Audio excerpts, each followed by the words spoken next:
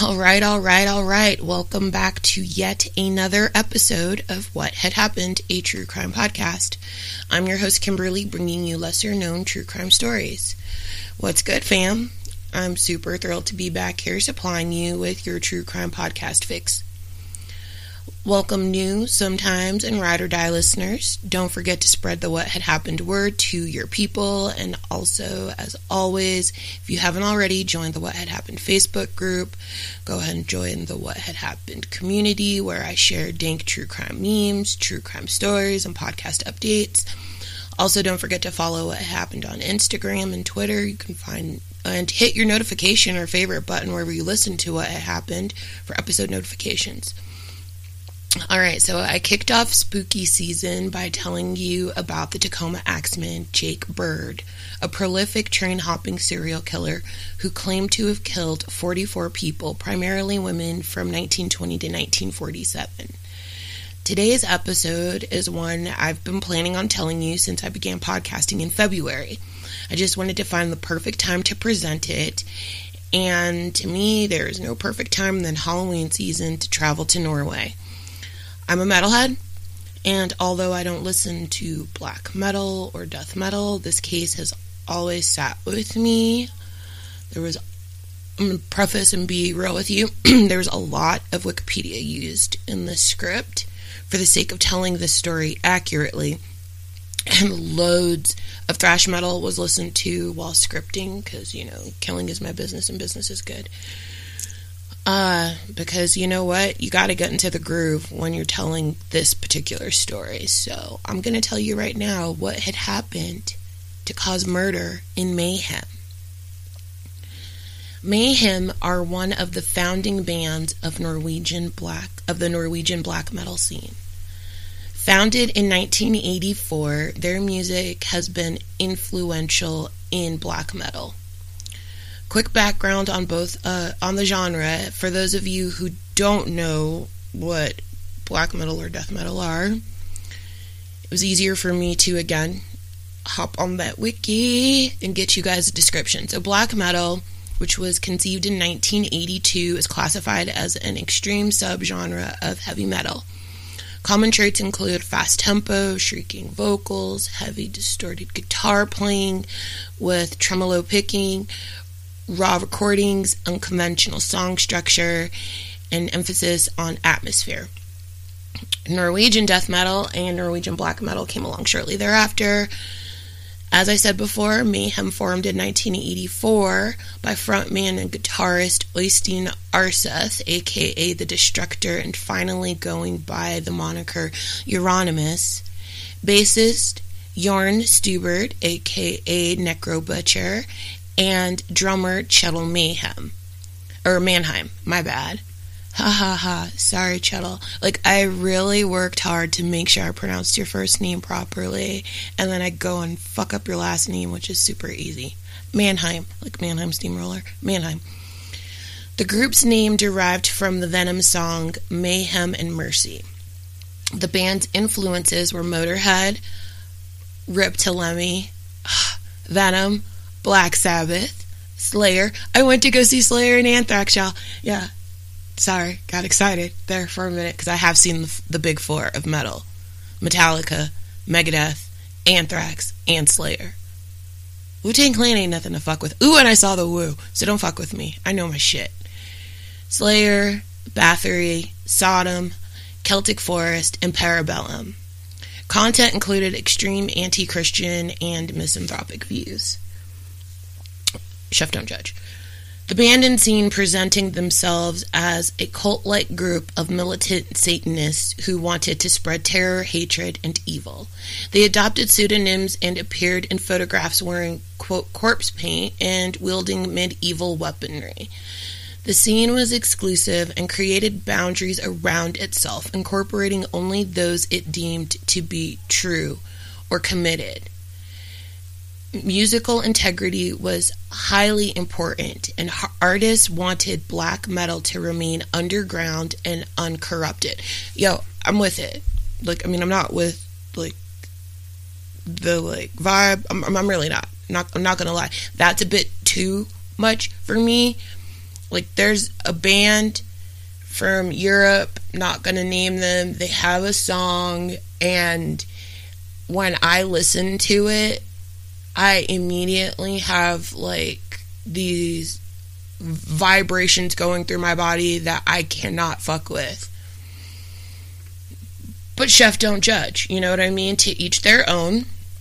That's way darker than I myself am willing to go in my liking of any kind of genre of music. But again, chef, don't judge. That's cool, whatever. If you feel it, you feel it. The band recorded their demo, Pure Fucking Armageddon, with Oystein, aka Euronymous, on vocals. But after that recording, he recruited session vocalists Eirik Norheim, aka Messiah, and Sven Erik Christensen, aka Maniac. Like most bands, members left and new ones came in, replacing Maniac and Kjetil Mannheim. Swedish vocalist Per Yngve Olin, aka Dead, and he was and local drummer Jan Axel Blomberg, aka Hellhammer, joined the band, and the energy between the members was electric. Their shows became highly coveted. I mean, like, they were, like, kind of fickle pickle. Like, you know, like, they would just, like, drop a show on you. Like, boom, out of nowhere. Creating fucking mayhem. Which was really cool because, you know, it, like, built up the, like, you know, the reputation for the band. It built up the scene around them and their fandom. So, Dead, a true artist, like, super dark, morose, introverted, like, he was a real, he had a lot of shit going on. He had a lot of demons. There's no way to sugarcoat it, okay? He was a true artist, and he had the entire show vibe conceptualized and would go on stage wearing corpse paint. So black and white makeup was skillfully used not to copy Kiss or Alice Cooper, but to literally look like a corpse. Imagery that fit in with the dark content of the band's music, and obviously what the fuck he was feeling on the inside. Hellhammer would say that Dead was the first black metal artist to use corpse paint. Dead would bury his clothes and dig them up before each show.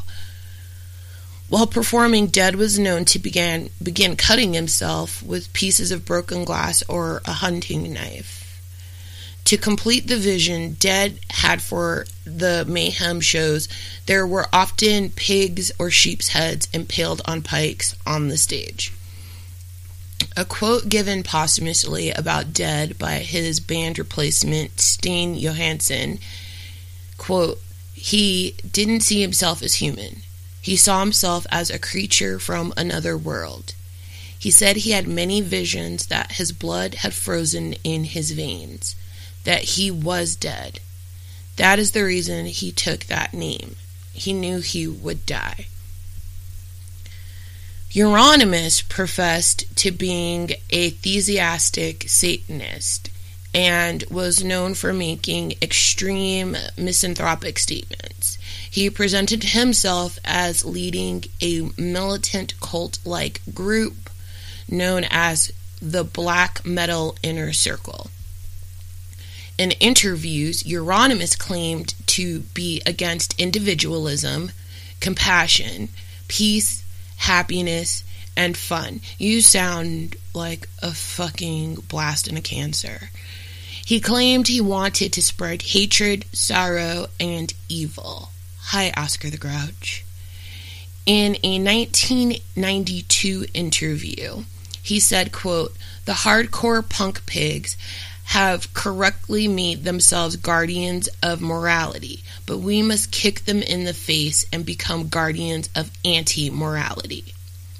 The following year, he told Kill Yourself Zine, quote, "There is nothing which is too sick, evil, or perverted," and claimed, quote, "I have no problem with killing someone in cold blood." Metalian, who knew Euronymous since 1985 and considered himself his best friend, said that Euronymous, quote, was always telling what he thought, following his own instincts, worshipping death and being extreme.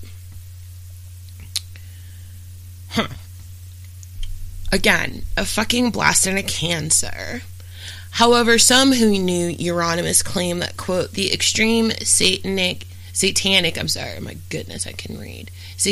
image he projected was, in fact, just that, a projection, which bore little resemblance to his real personality.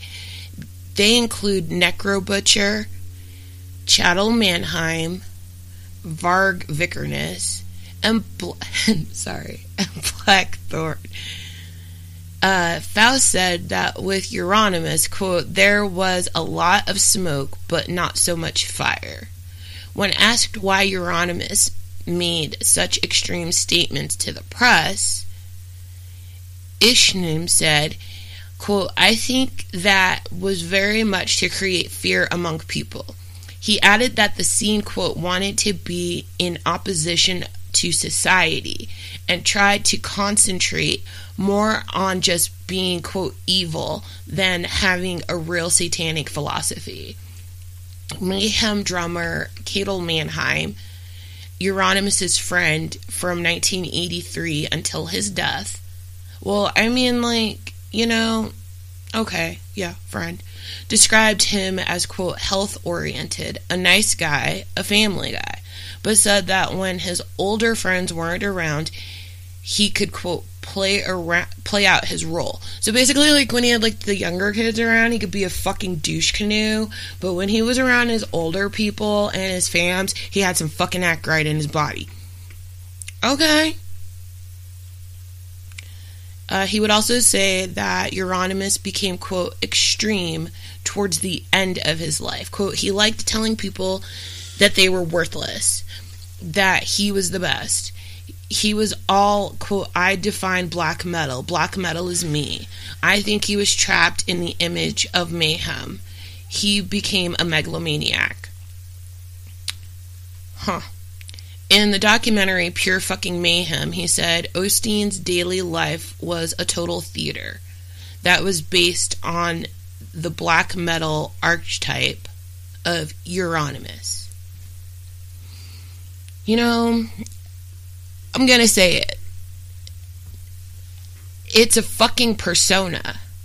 Most musicians put on a fucking act. What you see is a persona.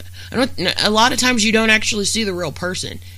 Like, for fuck's sakes, to give your real self and to, like, really be that vulnerable and open yourself up like that, a lot of musicians can't not do that. Dead did, and, you know, we'll get into that in a minute. But let me keep on. In an interview by Asa Ladin-Pera, conducted in August 1993, Euronymous stated, quote, I believe in a horned devil, a personified Satan. In my opinion, all other forms of Satanism are bullshit. Satanism comes from religious Christianity, and there it shall stay. I'm a religious person, and I will fight those who misuse his name. People are not supposed to believe in themselves and be individualists. They are supposed to obey, to be the slaves of religion. The theistic Satanism espoused by Euronymous was an inversion of Roman Catholic dogma, and he claimed, quote, we praise the evil as we believe blindly in a godly creature just like a Christian. On the relationship between religion and science, he said, quote, scientists can't disprove religion. No matter how hard you try, you can't explain the universe. You can't leave out a religious belief. He opposed the satanic and occultist teachings of Anton LaVey and Aleister Crowley. For unlike Euronymous, they promoted what he saw as, quote, peace and commercial frivolity. as well as individualism in contrast to dogma. He said he would, quote, never accept any band which preaches Church of Satan ideas, as they are just a bunch of freedom and life-loving atheists. And they would stand exactly the opposite of me. When asked what he thought of Crowley's code, quote, do what thou wilt shall be the whole of the law, he answered, people shall do what we want them to do. We're against freedom, and forced a band from Rogaland in Norway, Beelzebub, to split up. As noted earlier, some of those who knew Euronymous claim that his extreme satanic image was an act. While Mortis said that Euronymous was, quote, such a devil worshipper you wouldn't believe it, in the black metal documentary Until the Light Takes Us, Varg Vikernes. I'm sorry, can you hear my disdain? I'm sorry. I'm gonna get into it. Like, I don't like Oystein either, honestly. He was a fucking piece of work. Varg Vikernes claimed that Euronymous was not a Satanist. I mean, honestly, Varg was his fucking frenemy. That's a, spoiler alert, he was a fucking frenemy. So, suffice it to say, I don't see him saying anything that wouldn't contradict what Oystein was trying to project or present. But whatever. He would go on and say that, Euronymous was not a Satanist. He said, quote, to Arseth, everything was about image and he wanted to appear extreme. He called him a fucking poser. Okay? Quote, he wanted people to think of him as being extreme, the most extreme of them all. But he didn't want to be extreme, and he wasn't really extreme. That word extreme is such a scene word from, that era. I have to be extreme. Shut the fuck up. You really don't. Why do you have to put that label on it? Whatever. Okay. While Metalion, who was friends with both Varg and Oystein, when the latter died and called, Oystein his best friend, wrote that, quote, some people in our scene read a few books and considered themselves Satanists. He made no such statement about Euronymous. Tenebris, from the Misanthropic Luciferian Order, a Swedish satanic order formed in 1995, wrote that, quote, back then in 1991, things mainly concerned black metal and ideological Satanism, and kind of stood and fell with Euronymous and his shop. Therefore, it vanished with his death in 93. Spoiler alert. Over time, some members of the Norwegian scene began to follow paganism. Okay, and that's something that I could totally see too, because, Vikings and all that other stuff too, because Norway. Varg Vikernes later claimed that Euronymous was, quote, obsessed with this Satanist thing, and disapproved of Varg promoting paganism. Euronymous showed no explicit disapproval of paganism, though, and released the pagan band Enslaved's first album, which I'm not gonna try to say because it's just that Norwegian. It's like Vikinglingar Veldi, yeah, on Death Like Silence Productions. So, in 1990, the band moved into a house in the forest. The desolate home near Oslo was used to record, their next album and pretty much party. Necro Butcher recalled that after a while, Dead and Euronymous began to get on each other's nerves. The two bickered and had petty disagreements that would at times result in violence. On one particular night, Dead was said to have slept in the forest because Euronymous was playing sync music Dead detested. all night is just throbbing through this fucking house. Can you imagine? Like, this shit would probably drive me bonkers. Like, and I can listen to most anything, but to just listen to, like, potentially the same song on repeat for hours, and you're trying to get your fucking beauty sleep. Oh gosh, fuck that shit. Anyway, so we went and slept in the fucking woods because he was super, miffed. On another occasion, Euronymous began shooting into the night air, which again irritated the fucking shit out of Dead. And another time, Dead reportedly stabbed Euronymous. Again, back to Dead. Filled with a darkness within, Dead became more withdrawn from the band. He was always a melancholy guy who, took to, being a loner. You know what I mean? His music was his pain, and his pain was his music, and his art, and life, and all of that shit. It was all wrapped up together. So also, Dead had a fascination with self-harm. Okay, and also, sidebar, if you need help, there's numbers. Please don't hurt yourselves. Okay, and began casually cutting on himself in the company of people. His introverted nature and feeling that he was not of this world finally took over. On April 8th, 1990, Dead committed suicide in the home the band owned in the forest. It's said that he used his hunting knife to first slit his wrists and neck, and then shot himself in the forehead with a shotgun. I'm not even going to try to, work out the logistics on the shotgun part. Obviously there's ways to do it, but, you gotta really know what you're doing. Holy fucking shit.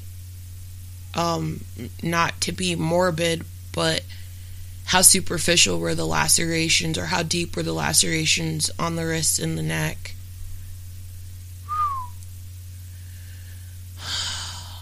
Okay, so Euronymous made the grisly discovery. The 22-year-old suicide note read as this: "Excuse the blood, but I've slit my wrists and neck. It was the intention that I would die in the woods so that it would take a few days before I was possibly found. I belong in the woods and have always done so. No one will understand the reason for this anyway. To give some semblance of an explanation, I'm not a human. This is just a dream, and soon I will wake. It was too cold, and the blood kept clotting. Plus my new knife is too dull. If I don't succeed dying to the knife, I will blow all the shit out of my skull. Yet I do not know.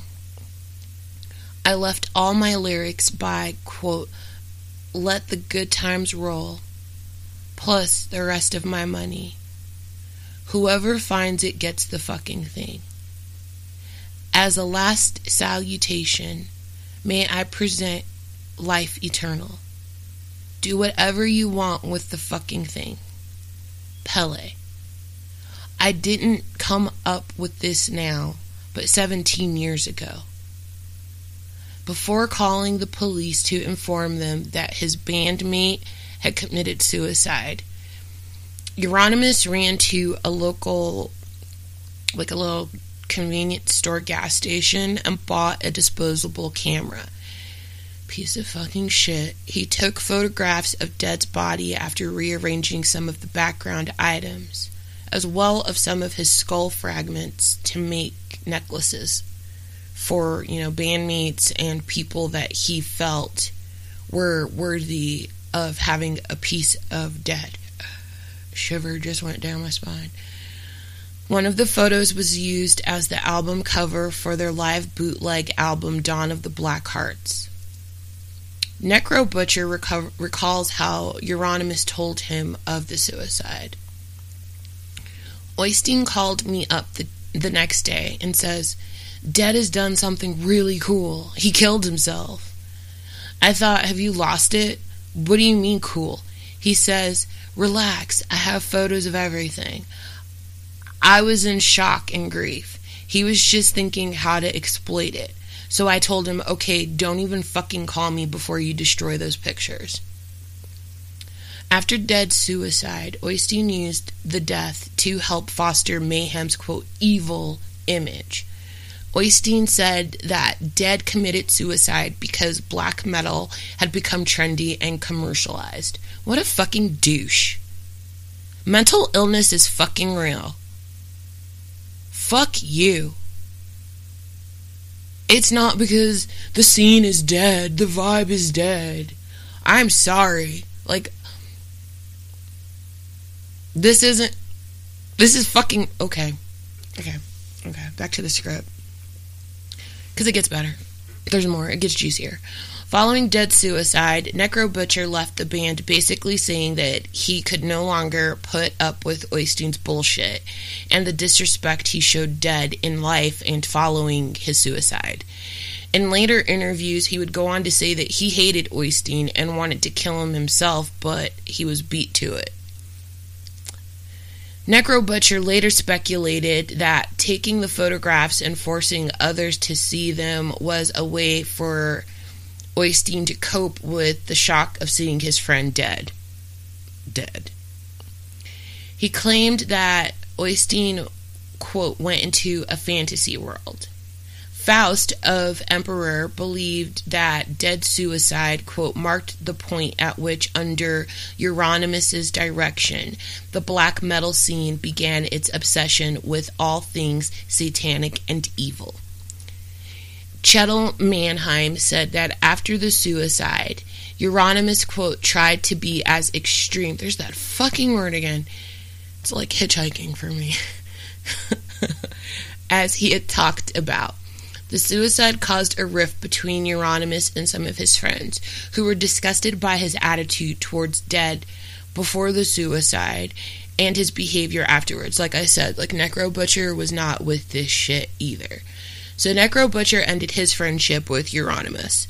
Thus, after the suicide, Mayhem was left with only two members, guitarist Euronymous and drummer Hellhammer.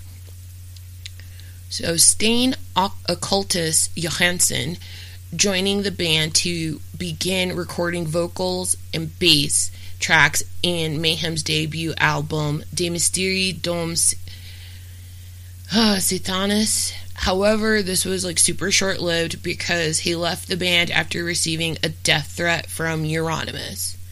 Like, really? He comes in to help you the fuck out because your band members are literally dropping like fucking flies because you're a fucking cunt. I said it. He's a see you next Tuesday, y'all. And then you fucking threaten this man? Do you blame him for saying, "Fuck this shit, I'm out"? I don't.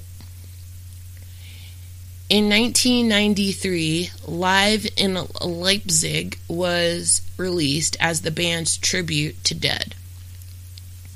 Between May and June of 1991, Euronymous opened a record shop named Helvete, which is Norwegian for hell, at Schweigards Gate 56 in Oslo. Norwegian black metal musicians often met in the shop's basement, including the two members of Mayhem, the members of Emperor, Varg, Count Grishnik, Vikernes of Buzzrum, and Snore Blackthorn Rook of Thorns. Euronymous also started an independent record label called Deathlike Silence Productions, which was based at Helvete. It released albums by Norwegian bands Mayhem and Burzum and Swedish bands Merciless and Abruptum. Euronymous, Varg. I'm never not gonna say it like that. Let's hit it with some echo real quick. Hold up. Varg. I'm sorry, guys. This guy gets under my skin too. I'm sorry. But anyways, Varg wasn't even his real name. I'm just gonna throw that out there. He fucking changed his name, but whatever. Poser. So who's the fucking poser, bro? Anyways, sorry. I will say this about Varg. Another sidebar. Like, when I watched a movie about mayhem, right? And so, you know, you watch the movie and it stars Rory Culkin. Love you, Rory. Actually, I love Macaulay. I love Rory. I love Karen. I love them Culkin boys. I swear. To be sure, I do. Anyway, so, like, Rory plays Oystein. So I was, like, really trying to be, like, Team Oystein through this shit. And I don't remember who played Varg. But I go to look at, like, you know, what they really looked like in real life. And let me tell you something. In his heyday, Varg had that sexy fucking, like, beautiful Pantene Pro V. I bet if he popped out of a swimming pool, the shit was perfect. Like, the model, like, he could do the hair toss, and it would, oh, man. Like, I was like, man, I don't like you, but you've got amazing hair. Varg! Anyways, so Euronymous also started the independent record label and, you know, did the damn thing. Euronymous, Varg, and Emperor guitarist Thomas Sameth Haugen, I guess that's how we're calling it. Yeah, I believe it is. All lived at Helvet at various times. So they were like, it sounds like the crash pad of crash pads, to be perfectly honest with you. Homie opens up a fucking record label / record store / like hang spot / sesh spot / fucking party house. Okay. I'm with it. You could crash there in like the little loft or whatever if you needed to. Actually kind of sounds pretty fucking cool. Emperor drummer Faust also lived and worked there. And you could work there and thumb through the fucking stacks. Oh, yes. The shop's walls were painted black and were bedecked with, like, medieval weapons, posters of bands, and picture discs, while the window featured a fucking tombstone, which is pretty, you know, fitting with the scene. According to occultists, the space that Euronymous rented, quote, was far too big and the rent's too damn high. That's the reason why it never did well. Only a small part of the building was used for the shop itself because obviously, like, you only have X amount of, like, records that you got your hands on to sell and tchotchkes. Nevertheless, it became the focal point of the Norwegian black metal scene. Metallian writer of the fanzine Slayer said that the opening of Helvet was, quote, the creation of the whole Norwegian black metal scene. Daniel Ekeroth wrote in 2008, within just a few months of Helvet's opening, many young musicians had become obsessed with Euronymous and his ideas, and soon a lot of Norwegian death metal bands transformed into black metal bands. Amputation became Immortal, Thou Shalt Suffer turned into Emperor, and Dark Throne swapped their Swedish-inspired death metal for primitive black metal. Most notoriously, Old Funeral's guitar player, Christian... here we go. Old Funeral's guitar player, Christian, later renamed as Varg Vikernes, had already left the band to form his own creation, Buzzrum. Euronymous helped, like, many younger bands in the scene. Like, he was literally like, yo, I may be, like, only, like, 22, 23 years old, but I am literally like the great fucking grandfather of this. Let me take you under my wing. You know, so he was doing that, you know, Like, I might get your song played on my radio station. Yeah. I might get your record bought up in my record store. Yeah, he got really Beyonce on him. Anyways, so he really was helpful and influential in, like, helping develop the scene. And, you know, because you can't have a scene if it's literally just, like, two bands. That's not a scene. That's sad. So, you know, he especially helped many younger bands in the scene, especially Emperor and Enslaved, both of whom he recommended to Candlelight Records. Isham of Emperor said that, quote, if you were trusted, if they knew you were serious in your views, you were accepted by the Helvet scene. Euronymous took Varg in, who was 5 years younger than him, like, under his wing. Again, like, he took him in, inviting him to play bass with Mayhem and offering to release his music as Buzzroom. However, it had been claimed that their friendship turned into rivalry. Retrospectively, Faust said, "It sounds really silly, but I think there was a bit of a contest between them to see who could be more evil. It created a very difficult situation, especially for Euronymous, who wanted the glamour and the showbiz. With him, there was a lot of smoke, but not so much fire." This is when shit started to go really left between frenemies Oystein and Varg. On June 6th, 1992, the Fantoft Stav Church in Bergen was destroyed by arson. Varg was strongly suspected as the culprit, but was never convicted. There followed a wave of church burnings across Norway, perpetrated by musicians and fans of the Norwegian black metal scene. Euronymous was present at the burning of Holmenkollen Chapel, together with Varg and Faust, who were convicted for the arson after Euronymous was dead.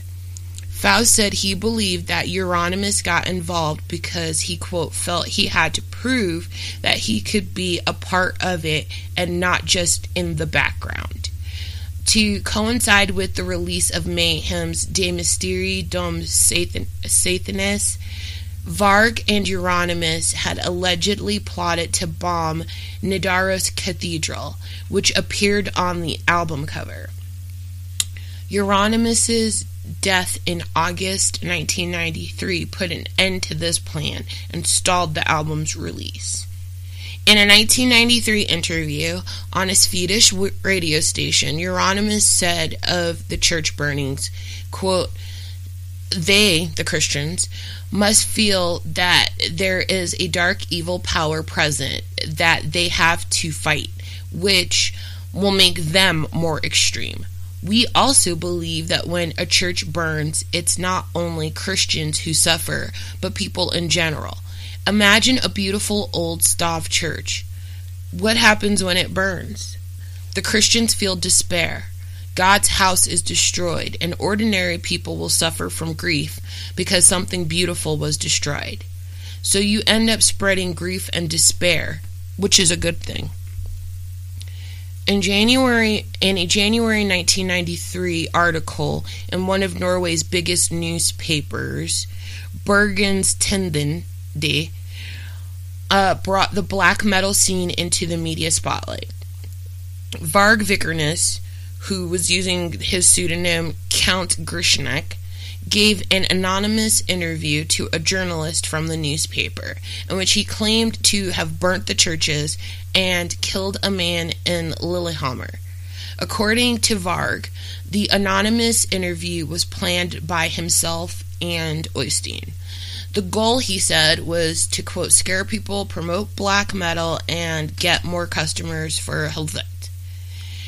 He added that the interview revealed nothing that could prove his involvement in any crime. He was, like, super vague about it, like, churches burned.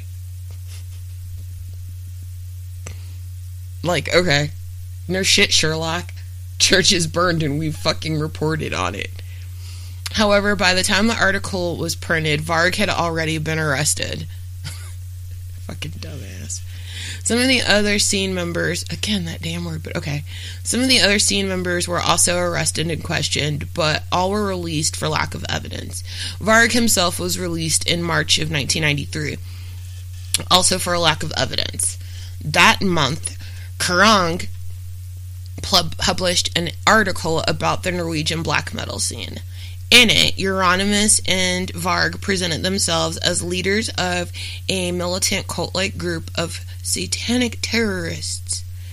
Euronymous claimed that Helvete helps fund its activities, but said that he is not directly involved in its crimes, because if he were caught, the organization would fall apart.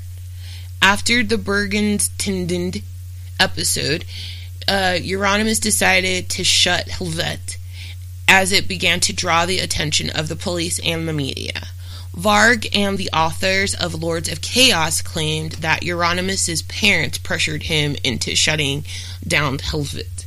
One will never know. Maybe Mumsies and Dadums did have something to do with it. In early 1993, animosity rose between Euronymous and Varg, as well as between Euronymous and some members of the Swedish black metal scene. On the night of August 10th, 1993, Varg stabbed Øystein to death at his apartment in Oslo. The murder was initially blamed on Swedish black metalers by the media. It has been speculated that the murder was the result of a power struggle, a financial dispute over Buzzroom Records. Like Euronymous owned Varg a large sum of royalty payments, or an attempt at outdoing the stabbing in Lillehammer. Varg claims that he killed Øystein in self-defense. He says that Øystein had plotted to stun him with a taser, tie him up, and torture him to death while videotaping the event. Varg explained that if he was talking about it to everyone and anybody, I wouldn't have taken it seriously, but he just told a select group of friends, and one of them told me. He said Øystein planned to use a meeting about an unsigned contract to ambush him. On the night of the murder, Varg and Snorn Blackthorn Ruik drove from Bergen to Øystein's apartment in Toitengaten in Oslo. Blackthorn stood outside smoking while Varg climbed the stairs to Øystein's apartment on the 4th floor. Varg said he met Øystein at the door to hand him the signed contract, but when he stepped forward and confronted Øystein. Øystein panicked and kicked him in the chest. Varg claimed that Øystein ran into the kitchen to grab a knife. The two got into a struggle, and Varg stabbed Øystein to death. His body was found in the stairwell of the 1st floor with 23 stab wounds, 2 to the head, 5 to the neck, 16 to the back. Varg contended that most of Øystein's wounds were caused by broken glass because he had fallen during the struggle. After the murder, Varg and Snorn drove back to Bergen. But, as Varg was leaving the building, obviously, because Øystein was on the 1st floor, he, crawled to his death trying to get help. So that's pretty fucking tragic. That's really sad. On the way, they stopped off at a lake where Varg disposed of his bloodstained clothes. And then, this claim of self-defense was doubted by Faust, while Necro Butcher believes that Varg killed Øystein due to the death threats he received from him. Necro Butcher also intended to murder Øystein himself due to his tasteless capitalizing on dead suicide. Snorre claims that Varg planned to murder Øystein and pressured him into coming along. He claims that in the summer of 1993, he was almost committed to a mental hospital, but fled to Bergen and stayed with Varg. Snorre said of the murder, quote, I was neither for nor against it. I didn't give a shit about Øystein. Vikernes, however, claimed that he had not planned the killing and, that Snorre came along to show Øystein some new guitar riffs. Varg was arrested on August 19th, 1993 in Bergen. Many other members of the scene, including Snorre and Faust, were also taken in for questioning. The trial began on May 2nd, 1994. At the trial, it was claimed that Varg, Snorre, and another friend had planned the murder. The third person stayed at the apartment in Bergen as an alibi, to make it look like they never left Bergen. He was to rent movies, play them in the apartment, and withdraw money from Varg's credit card. On May 16, 1994, Varg was sentenced to 21 years in prison, which is Norway's maximum penalty for the murder of Øystein, the arson of 3 churches, the attempted arson of a 4th church, and for the theft and storage of 150 kilograms of explosives. However, he only confessed to the latter. 2 churches were burnt the day he was sentenced, quote, presumably as a statement of symbolic support. Snorre was sentenced to 8 years in prison for being an accomplice, and Varg was released from prison on parole in 2009.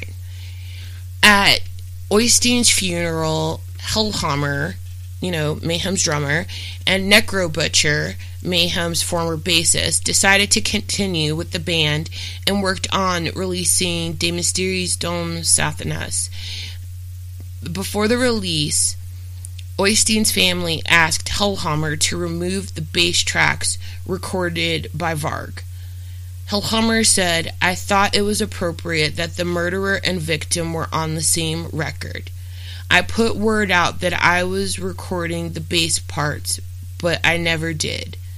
The album, which has Euronymous on electric guitar and Varg on bass guitar, was finally released in May 1994. Fuck you, Hellhammer. Because, literally, it was literally, one fucking request from the family. But, okay. Hellhammer. I feel like that was, Hellhammer and Necro Butcher's fuck you for, the way that Øystein treated Per and the rest of the band members. A part of the Norwegian scene considered Varg a traitor for murdering Øystein and turning his back on Satanism in favor of nationalism and Odinism. Although Varg claims he was never a Satanist and had only used Satan to provoke, they saw Euronymous' death as a significant loss to the scene, and some black metalers have, quote, sworn to avenge Arseth's death. A few years after the murder, Ihsahn of Emperor said, quote, there's no discipline in the scene anymore, like early on around the shop. After his death, a, quote, cult developed around the memory of Euronymous, and he was hailed by some as the king or godfather of black metal. A new generation of musicians also tried to gain credibility by riding on the back of his legacy. However, many of Euronymous' friends and bandmates speak of the killing with a tone of indifference. Lords of Chaos remarks, quote, what is striking is how little they care about the lives or deaths of one another. In the book, Hellhammer, Ihsahn, and Samuth claimed that Euronymous' death either did not affect them or did not shock them. Anders Odin, a friend of Euronymous at the time, said of the murder, quote, it wasn't odd that he ended up getting killed. He thought he could threaten to kill people without it having any consequences. He added, quote, "I think many people felt relief once he was gone." Writer and musician Erland Eriksson agreed, saying, quote, "Nobody was there to boss them about.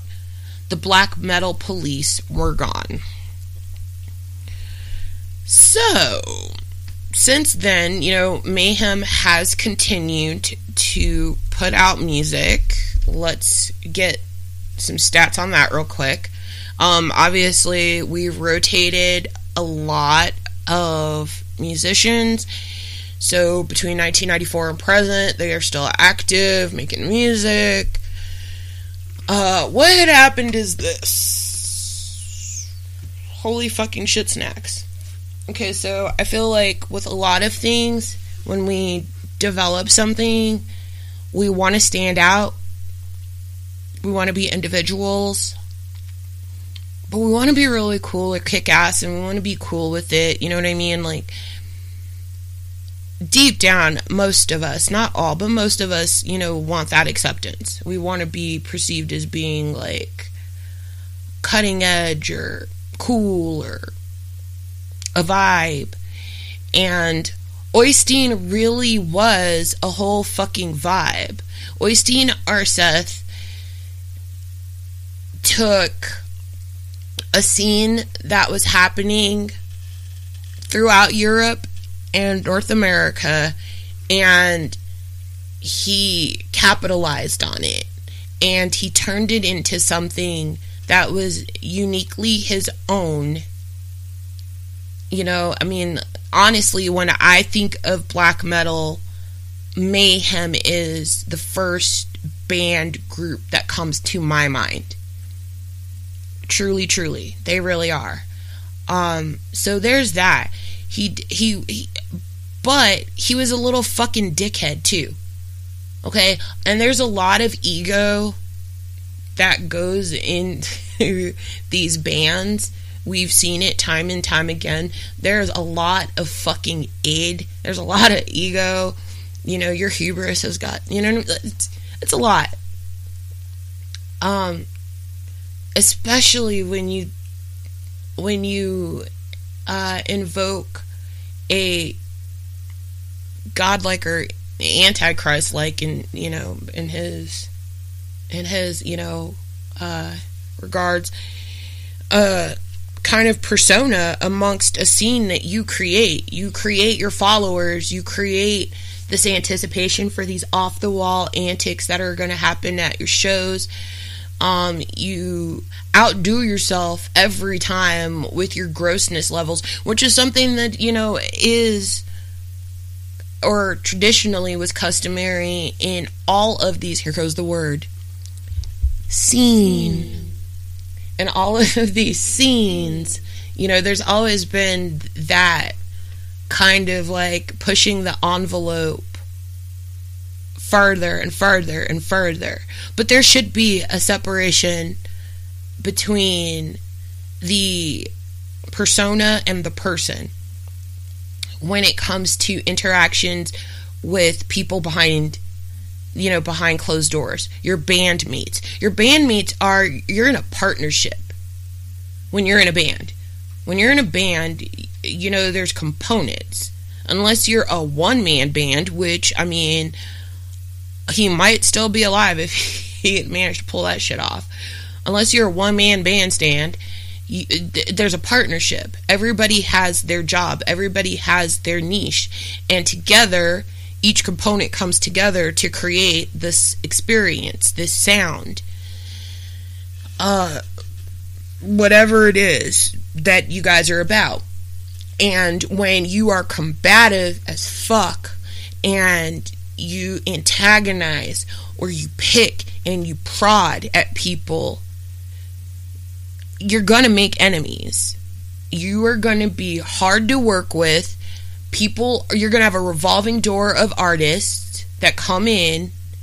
You're gonna meet some people who are not here for your fuck shit. Okay? This is the scientific method. Okay? Oystein fucked around and then he found the fuck out. He's the victim, yes he is, but he was a fucking bully. He was a bully.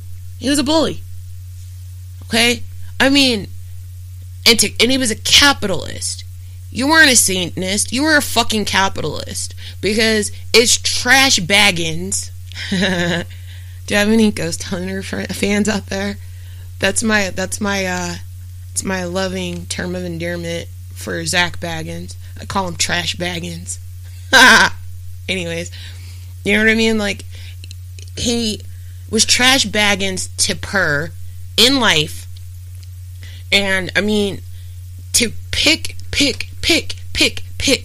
at a person that you know, like, you fucking look at this man. The man buried his fucking if he could have got away with it, he probably would have slept in a fucking pine coffin. Okay? Like, he would have slept in, I believe that Purr would have really, like, taken on the entire persona of being dead, because that is exactly what he felt, and that's, you know, what he was coming out of his spirit. So, like, if he could have got away with it, he would have slept in one of those old school pine coffins. You know, and he would have probably had it set up in the forest, because that was his happy place. And there'd be like mushrooms growing around it. I mean, it's a whole vibe. Moss. I could see it right now. And he was so sad and so, you know, in his own shit. And you kept fucking picking at him. Okay? You fucking picked at him. Then he kills himself. Not necessarily because of Oystein. Okay? I'm not going to necessarily put the blame at his feet. But you know what I mean? Like, he kills himself. And then, what do? You fucking piece of shit? You run out. You go, holy fucking shit, this is the coolest shit I've ever fucking seen in my life. Let me get in my Volvo and run down to the local general store and buy a disposable camera so I can take pictures of this death scene. Because you know what? You know what sells? Dead's dead ass on the cover of my fucking album. Yes. You know what's awesome? Taking some of his fucking skull to make necklaces to dole out to people, whoever I feel is worthy of it. Get the fuck out of here before you call the police. Before you call the police, you do all of this. You were a piece of shit. And then you probably talked shit. You did talk shit about Dead. You said Dead killed himself because black metal was dead. It became commercialized. It became like Pop 40. It became relevant. Get the fuck out of here. Stop it. Okay? But then there was Varg. Varg was basically a frenemy in the... Okay, so let me paint the picture for you. These two men lived this weird thing where they were in competition with each other. They were trying to keep up with one another. It's like keeping up with the Joneses. So, Oystein is the older of the two friends, and he creates something. He creates a scene. He creates a vibe. He creates this whole thing, right? And then he takes this person, Varg, under his wing. And Varg starts to take off on his own. And Varg starts to create his own following of people. And so now Oystein is like, fuck, now I gotta try to keep up with this little kid who, you know, I basically gave this platform to.